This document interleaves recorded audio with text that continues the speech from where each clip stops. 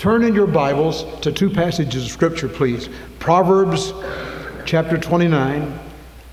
Proverbs chapter 29 and Amos chapter 4. Proverbs chapter 29 and Amos chapter 4. Now my Bible, Amos passage is on page 934. Where it is in your Bible. But let's turn there, please. Proverbs chapter 29.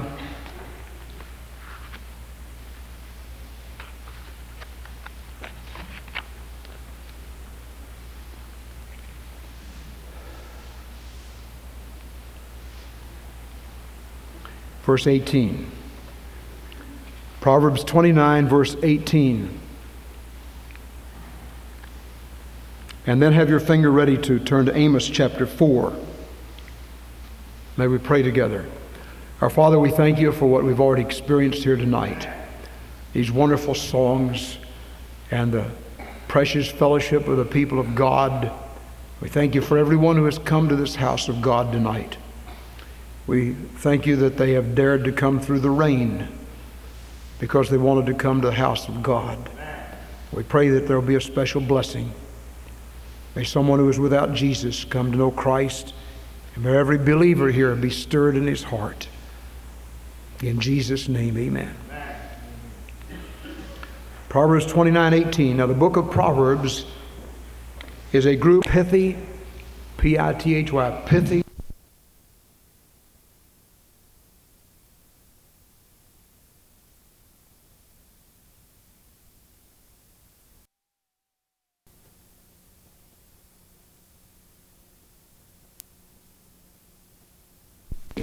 Short, pithy statements.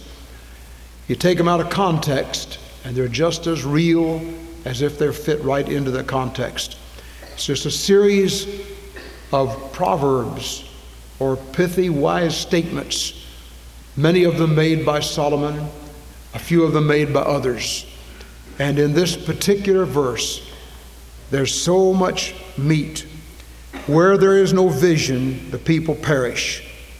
But he that keepeth the law, happy is he. Now the word vision there does not refer to our eyesight, but our spiritual understanding. It is not talking about people who have 20/20 vision or 20/40 vision or whatever. It is talking about revelation. The word vision there means a revelation or a revealing from God. Where there is no revealing from God, the people perish. Now turn to Amos chapter 4. Hear this word, ye kine of Bashan, a literal translation, ye fat cows of Bashan, that are in the mountain of Samaria, who oppress the poor, who crush the needy, who say to their masters, bring and let us drink. The Lord God hath sworn by his holiness that though the days shall come upon you, that he will take you away with hooks, and your posterity with fish hooks. And ye shall go out at the breaches, every cow at that which is before her. And ye shall cast them into their palace, saith the Lord. Come to Bethel and transgress. At Gilgal multiply transgressions, and bring your sacrifices every morning, and your tithes after 3 years. And offer a sacrifice of thanksgiving with leaven. And proclaim and publish the free offerings, for so ye love to do, O ye children of Israel, saith the Lord God. And I also have given you cleanness of teeth in all your cities, and lack of bread in all your places. Yet you have not returned unto me, saith the Lord. And also I have withheld the rain from you when there were yet 3 months to the harvest. And I caused it to rain upon one city, and caused it not to rain upon another city. One piece was rained upon, another piece was upon which it rained not withered. So 2 or 3 cities wandered into one city to drink water, but they were not satisfied. Yet have ye not returned unto me, saith the Lord. I have smitten you with blight and mildew, when your gardens and your vineyards and your fig trees and your olive trees increased. The palmer worm devoured them. Yet have ye not returned unto me, saith the Lord. I have sent among you the pestilence after the manner of Egypt. Your young men have been slain with the sword, and have taken away your horses. And I have made the stench of your camps to come up to your nostrils. Yet ye have not returned unto me, saith the Lord. I have overthrown some of you as God overthrew Sodom and Gomorrah, and you were like a firebrand plucked out of the burning. Yet have ye not returned unto me, saith the Lord. Therefore, thus will I do unto thee, O Israel, and because I will do this unto thee, prepare to meet thy God. For lo, he that formeth the mountains, and createth the wind, and declareth unto man what is his thought, who maketh the morning darkness, and treadeth upon the high places of the earth, the Lord God of hosts is his name. As we said in the message this morning, the prophets were never very popular in their own day. We love Isaiah today and honor him. But had he lived in the 1990s, we might have called him a rabble-rouser. Might not have liked him at all. Even some of God's people. Some of them didn't like him then. The same thing was true of Amos. Amos was from Tekoa in the mountains, the highland region of Judea. And Amos was out in the mountains one day, and he heard a lion roar. And he wrote later, and incidentally, this is the oldest book of sermons in history. This is a series of sermons that Amos preached. And he heard the lion roar. He said, "The lion hath roared, who can but prophesy?" I heard the lion out there. And if the lion can warn, surely some man of God can reach up his voice and warn the people. And so this is what Amos did. He spent his short years prophesying, preaching, warning the people. Very unpopular, very unpopular, very unpopular. He went up to Bethel and preached. And the religious leaders of Bethel went to the king and said, "This man is a rebel. He's preaching against you, king. He's trying to tell you what to do. And he's worrying the people. And he's a rabble-rouser. Let's get rid of him." So on edict from the king, they went to Amos the preacher. They said, "You can't preach in this city any longer.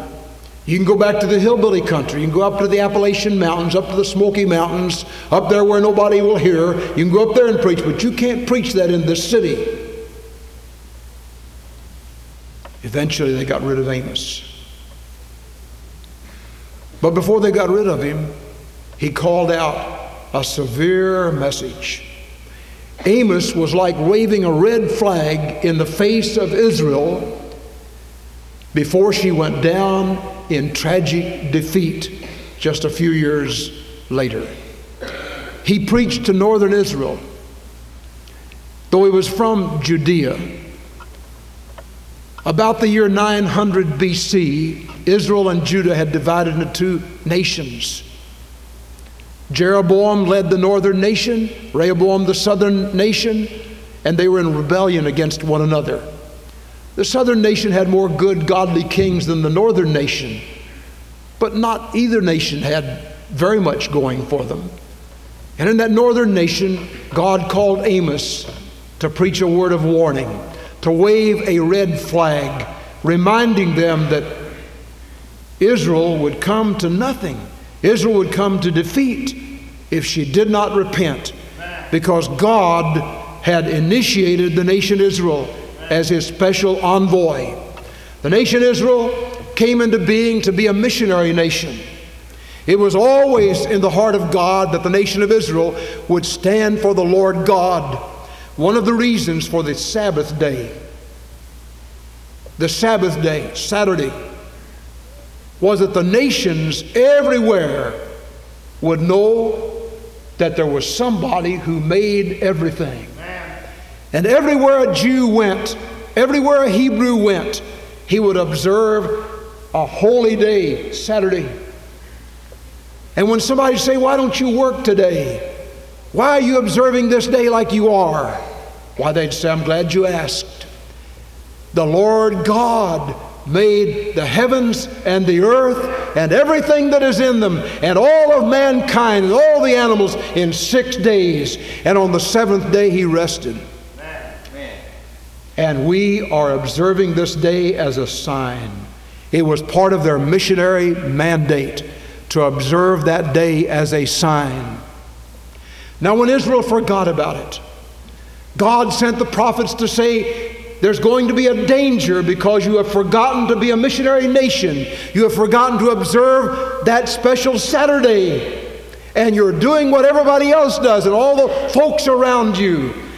And the scripture says that for this reason, God allowed them to go into captivity for 70 long years under the Assyrian hosts and later under the Babylonian hosts because they had not observed the Sabbath day.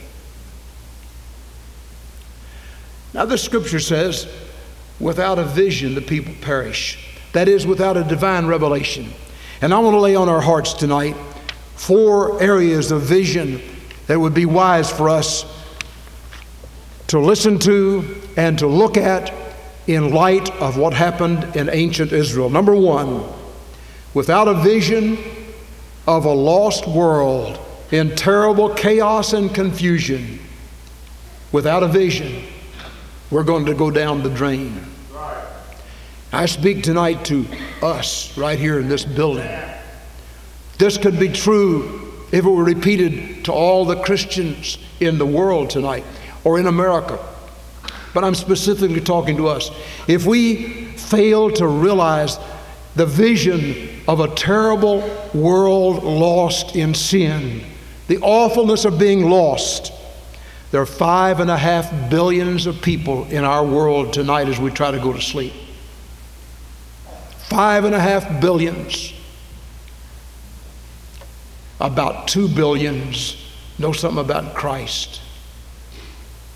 There are about 2.5 billion of people that know nothing about Jesus. That's the reason we have a missionary offering on Sunday night. That's the reason there have been men and women get up from their pews, listen to me, and walk down this aisle and say, I'll go, I'll give my life on the altar of service, I'll do it for Jesus' sake. I think of Larry Doyle, sitting over here one night years ago, college student. He walked down this aisle and he said, God wants me to preach the gospel, and I think he wants me to do it as a missionary, and I'm willing. And we knelt and prayed. I loved Larry. He was a blessing to this church. Larry later went to Quito, Ecuador. He's been president of the seminary down there. I think of Edna, precious young vivacious girl in college. She came one day down this aisle and said, I believe God has called me to missions. She's gone out serving our Lord under the Foreign Mission Board. I think of Lana, who came here as an unsaved, a lost college student. And some of the students here influenced her to come to Christ. She came one night from this section, came right down here and knelt at that altar and gave her heart to Jesus. Later, there came a love between Lana and Tack. And they grew to love each other. And their lives were joined in marriage. Tack had surrendered to preach. Lana had given her heart to Christ. There was a day when they came down the aisle saying, God has called us to Japan. We're going there as a missionary team. And they've been there for over 20 years. Beloved, our world is lost. Teeming multitudes are without God in a world that hates God, becoming more and more agnostic, more and more atheistic, more and more humanistic, more and more secularistic. as the days go by. And if we do not get a vision of the unsaved world, men and women dying and going to hell without God, and if this burden cannot be laid on the hearts of some young man, some young woman in this building tonight who will dare to say, I'll go, God use me, here I am. What will happen without that vision in your heart, a revelation from God in your heart? People are going to perish, and you'll never do what God wanted you to do, and you'll never excel as God wanted you to excel. I'm speaking to some folks tonight who, if you would offer your life on the line for God, God could take those raw materials you have and refine them and bless them and multiply them and send you out to be somebody for God in a world so that you'll be remembered forever and ever in the annals of heaven. And if you don't do it, you'll spend your life in the shallows, never having accomplished what God wanted you to do. There are 100,000 people going to be in Warren County pretty soon. 100,000 people. Already about 45 to 50,000 in our city. 80 to 82,000 in the county. And there are about 40 or 42 Baptist churches and lots of other churches. But there's enough people for all of our churches to work day and night to try to win to Christ, and we'd still let some of them slip through our fingers. But beloved, this church has a divine mandate from God to do something, to reach out after the unsaved, to go with Christ after the lost, to do what we can to win them to Jesus. Part of that, a vision of reaching the people of Bowling Green. Now listen, I don't like this and you don't like it either. Our church is the hardest church in Bowling Green to find. If we voted on that, if you voted honestly, you'd have to say that's true. We've had people try to come here, and they've driven and driven and driven and driven and driven and got lost and went somewhere else because they didn't know how to get here. 10 or 15 years ago, when you'd say Glendale Baptist Church over on Rose Lawn, or 19th Street used to be called, and off of Small House Road, everybody knew how to get here because Small House was the farthest out street in this city. Out beyond that were cornfields and so on out there. Today, new Bowling Green's out there. And it's hard to find this place. Now what are we going to do? What will we do? Why sit ye here until you die? That question in the scripture. There must be a vision in our hearts that says, even though I don't like it, even though it's a difficult thing, and emotionally I don't enjoy the thought of it, we're going to have to find some property. And we're going to have to start a work where people can see the vision of a church that will stand for the Lord God. I ask you tonight to have a vision for a lost world, a lost county, a lost city. The great world's heart is aching fiercely in the night. And God alone can heal it, and God alone give light. And the men to bear the message and to speak the living word are you and I, my brother, and the millions that have heard. We must go. We must go. We have heard the Great Commission. Go and tell. Go and tell. And we must do it as a church, as individuals, as soul winning teams. Shame on us when we go week after week after week and we have no great burden so that we pray. I went into the study a while ago before training union, I think it was, and there were two men in there on their knees, on their faces, praying. I like that. Folks, we need to have a vision that will lead us to pray and will lead us to go and knock on a door here and knock on a door here and knock on a door here. And even at the risk of being misunderstood and being a nuisance, we must go and try to reach folks for Jesus Christ. Without a vision, the people perish. Secondly, I want to ask you tonight to have a vision of a mighty missionary task force. A mighty missionary task force. Now listen, the greatest missionary task force the world has ever known has been America. I wish everyone had been in training union tonight and you had seen, documented the fact that America was built on biblical principles. I've been preaching that. God's preachers have been preaching that.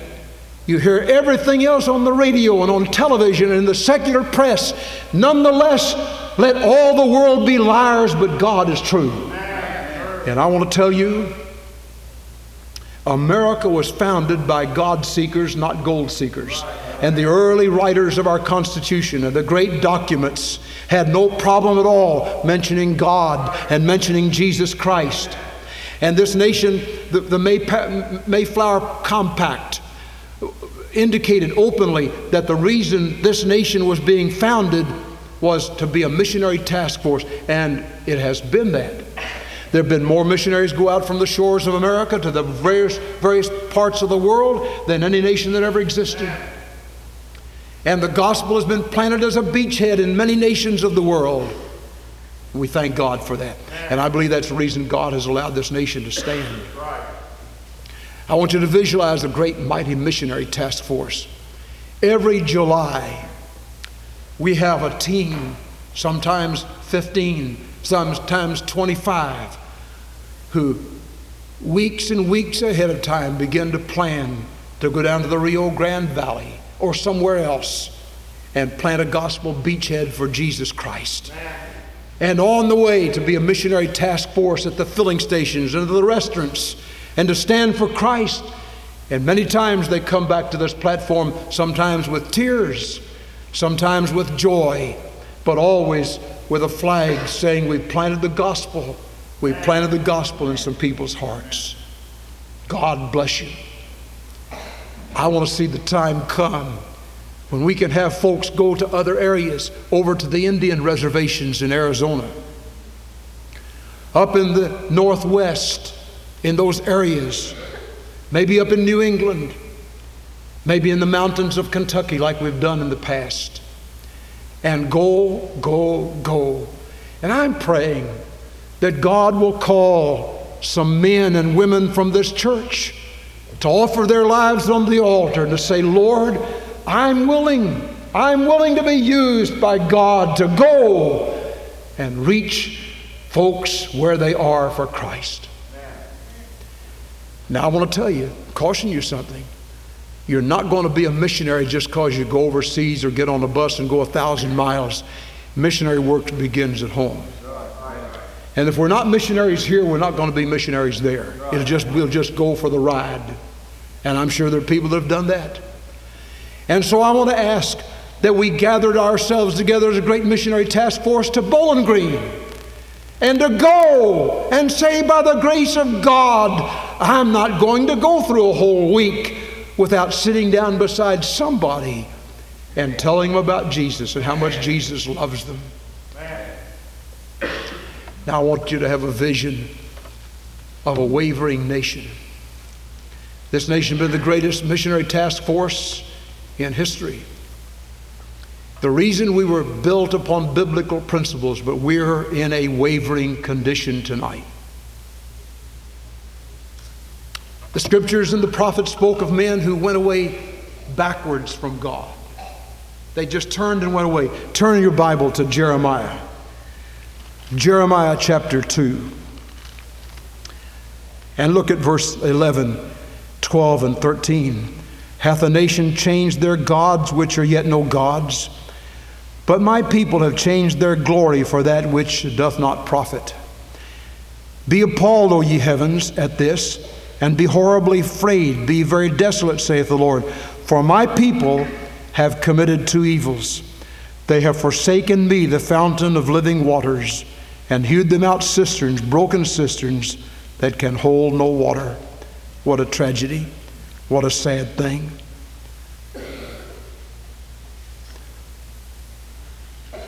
In 1962 and 3, America's Supreme Court passed it down an edict that has changed everything in this nation. If any of you were adults before 1962, you can recognize the change. Some of you who have been born or grew up since 1962, or you were real little in those years, it's all sort of natural to you. You've just come into it and you say, well, that's the way it's always been. No, it hadn't always been like that. In those years, an atheist woman used her little child to go to the Supreme Court and say, we don't want the Bible read in school because that offends my child, and it did no such thing. It didn't offend her child at all. That same child later became a Christian and went out talking about what that woman, that boisterous, agnostic, atheistic, godless woman that used that little boy, him, as a ploy to turn America away from God. And so the Supreme Court passed a law, passed an edict, and they became a legislature. They weren't just a court. They said, no longer can you read the Bible in the schools of America. Why? The schools of America had always had the Bible. The McGuffey readers had moral truths from the Word of God. There was no precedent whatsoever for the Supreme Court to say that. But they said it. And since then, America's gone into a tailspin. And there has been a prolific drug problem, rape problem, crime problem, drunkenness problem, all kinds of problems. And the world that once sat in awe of this nation now hates America. Hardly have a friend anywhere in the world. The few friends we have, the national policies slap them in the face like we did Formosa, like we almost did Korea, and like we're almost trying to do to Israel.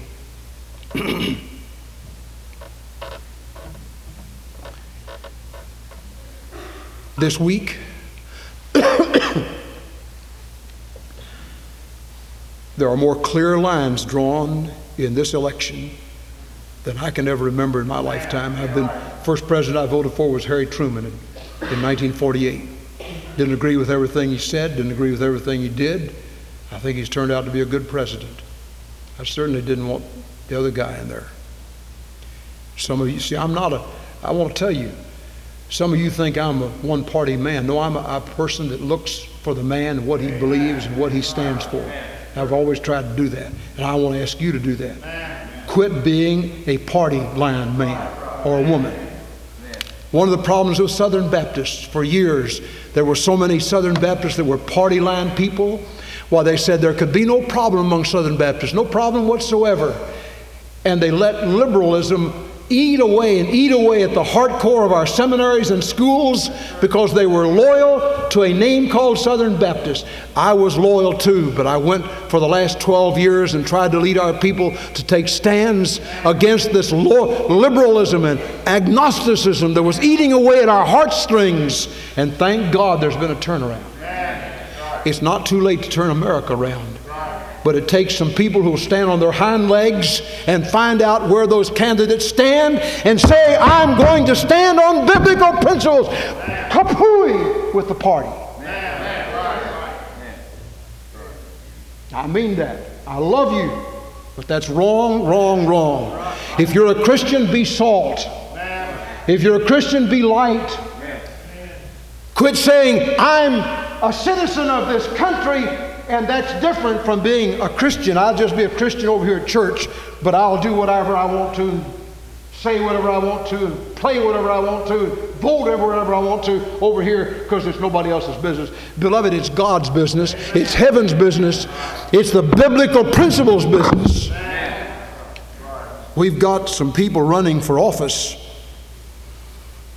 One man endorses same-sex unions. He also advocates giving our junior high school students condoms. He also promotes child killing. You say, I don't call it that. Well, what do you call killing little babies in the mother's womb? He also supports placing our women in combat. I don't. He also endorses children divorcing their parents. The choice has never been clearer. The stakes have never been higher. This year's election will be life or death decision for millions of unborn children. Their fate is in your hands as you vote. After 19 years of unrestricted abortion, a new respect for life is just beginning to dawn in America. One of the candidates has courageously kept his word to seek protection for unborn children. He has consistently vetoed pro-abortion legislation and has kept our tax dollars from being used to promote or pay for abortion. But the thread and the threat to life in this year's election could change all that and doom the next generation of America's children. To gain the support of pro-abortion groups, one candidate has embraced the most radical pro-abortion agenda of any candidate ever. He has pledged to sign pro-abortion legislation now before Congress that would guarantee abortion for any reason, even for birth control or sex selection. His legislation would not even allow parental consent laws. He is campaigning for a national plan to fund all abortions. Now find out where these candidates stand. I want you to have a vision tonight of an America that is wavering, right on the verge of a precipice. Now I know God can take care of it no matter what the election turns out Tuesday. But I want to tell you, drawing from the lessons of Israel, you remember what we just read in Amos? He went up there to Bethel and preached this sermon. They told him to go home, don't preach anymore like that. He said, God warned you. He gave you opportunities, and you didn't pay any attention. Did you know that we've had natural invasions from outer space as warnings from God? The terrible earthquake in San Francisco, the awful hurricane that leveled South Florida and South Miami. Nothing like that's ever happened to America. The floods, the tragedies, the hurricane that swept across Hawaii. Over and over again, God has warned us with natural invasions from His own nature.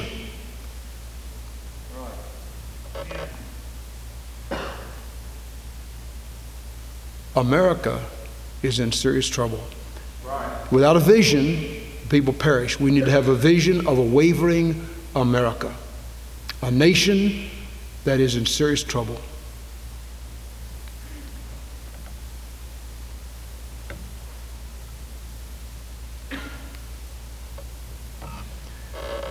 Beloved, if you're a Christian, live like it, walk like it, talk like it. Last night, Brother James preached in this auditorium, packed place, wonderful crowd. He preached on separation. Be not unequally yoked together with unbelievers. Come out from among them, be separate, saith the Lord, and touch not the unclean thing. I will receive you. We need to live separated lives. God's people need to be identifiable. Precious little boy got saved this morning, had a big earring over here with a basketball or football on the end of it. I went through the line. I said, you give your heart to Jesus, now let's give your ears to Jesus and take that thing off. He had it off. He said, I got another one. I said, well, give them both to Jesus. Amen. Live like Jesus wants you to. Look like Jesus wants you to. Play like He wants you to. Listen to the kind of music that will honor Him. Amen. I wish everybody here could have heard Rudy Atwood's message at Camp Joy on music. I have it on tape. I hope many of you will want to get that tape. One of the things that he said that impressed me was, he said, you have heard that what you read shapes your character. And the friends that you associate with shapes your character. But he said, I want to tell you that the music you listen to shapes your character. Amen. the music you listen to. Now you can pretend, you can be in a Christian school or in a church, and you can pretend to go by those standards, and then you get out and turn your radio on or go to your house and deceive your parents into thinking there's nothing wrong with that music you're listening to, or put your earphones on and listen to it and feed your soul all of that trash from hell, and it does something to you. It does something to you. If you don't care, all right. Early this morning, and I don't say this to hurt anybody, early this morning, I was called to the hospital. A very precious man died. I loved him. I went to visit him over and over and over and over again. Over and over. Some of you went to see him. I talked to him about Jesus and about giving his whole life to Jesus. He had given himself to alcohol, and it got him. He went to the hospital at 10:30 last night and died early this morning. Now, if you want to do that to yourself with drugs or alcohol or trashy, filthy music out of hell, you can do it. But there's a terrible price to pay. And you see, America says that's just fine. The radio stations, the television stations, the Christian radio stations and Christian television stations play all this junk music, and they put religious words to it and say it's just fine. It is not fine. And it'll hurt you. It'll destroy you. It hurts your character. And if you don't care, then you have to pay the price for it. It's up to you. I want you to see a vision of a wavering America. Now, last of all, my time's up. I want you to see a vision of a gracious God who loves you. Wash you, make you clean, he said.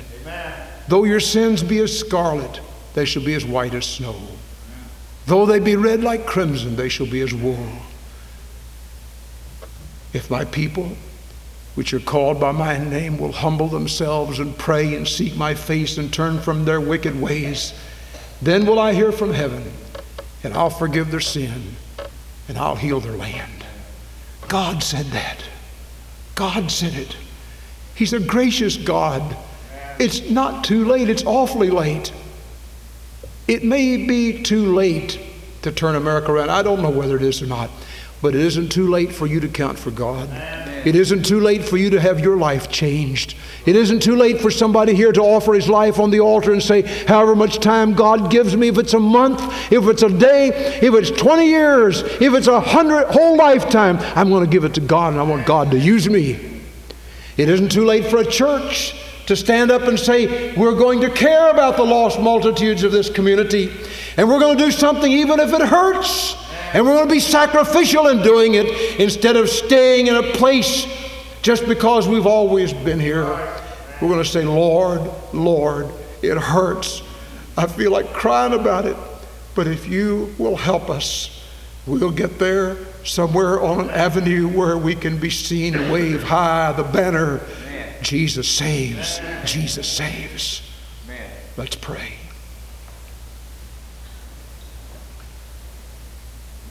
Our Father, we thank you for the goodness of God, the mighty graciousness of God. We pray that tonight the Spirit of the Lord will move across heartstrings, that somebody,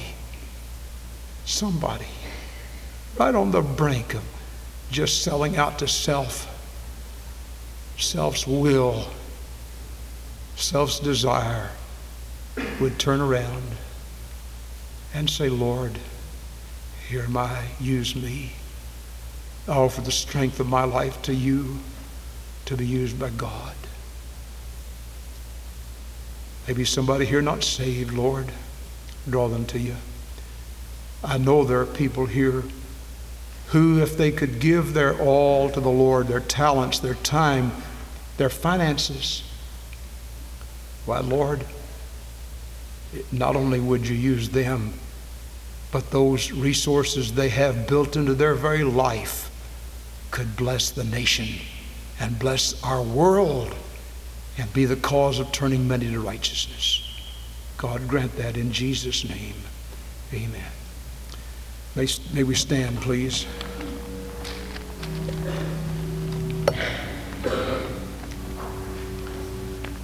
Pass me not, O gentle Savior. Hear my humble cry. Brother Harold, come and lead us in that, would you please?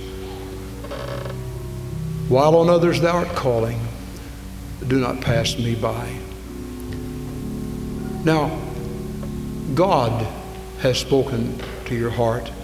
If you heard him, if you heard from God, do what he tells you. Offer your life on the line for him. Don't let the message from God go in one ear and out the other, or be like water poured on a duck's back. If God has spoken to you and there's a willingness in your heart to be used by the Lord, would you offer yourself to him? It may mean a recommitment. It may mean somebody coming to say, if God can use me, I want to be used by God. Or it may mean that you just want to come and pray, kneel at the altar, do whatever God tells you, but do what Jesus tells you. And this song says, Lord, while on others you're calling, don't pass me by. I want you to do something in my life, in my heart. While we sing it, what page is that? 361. Turn there and let's sing. Will you come?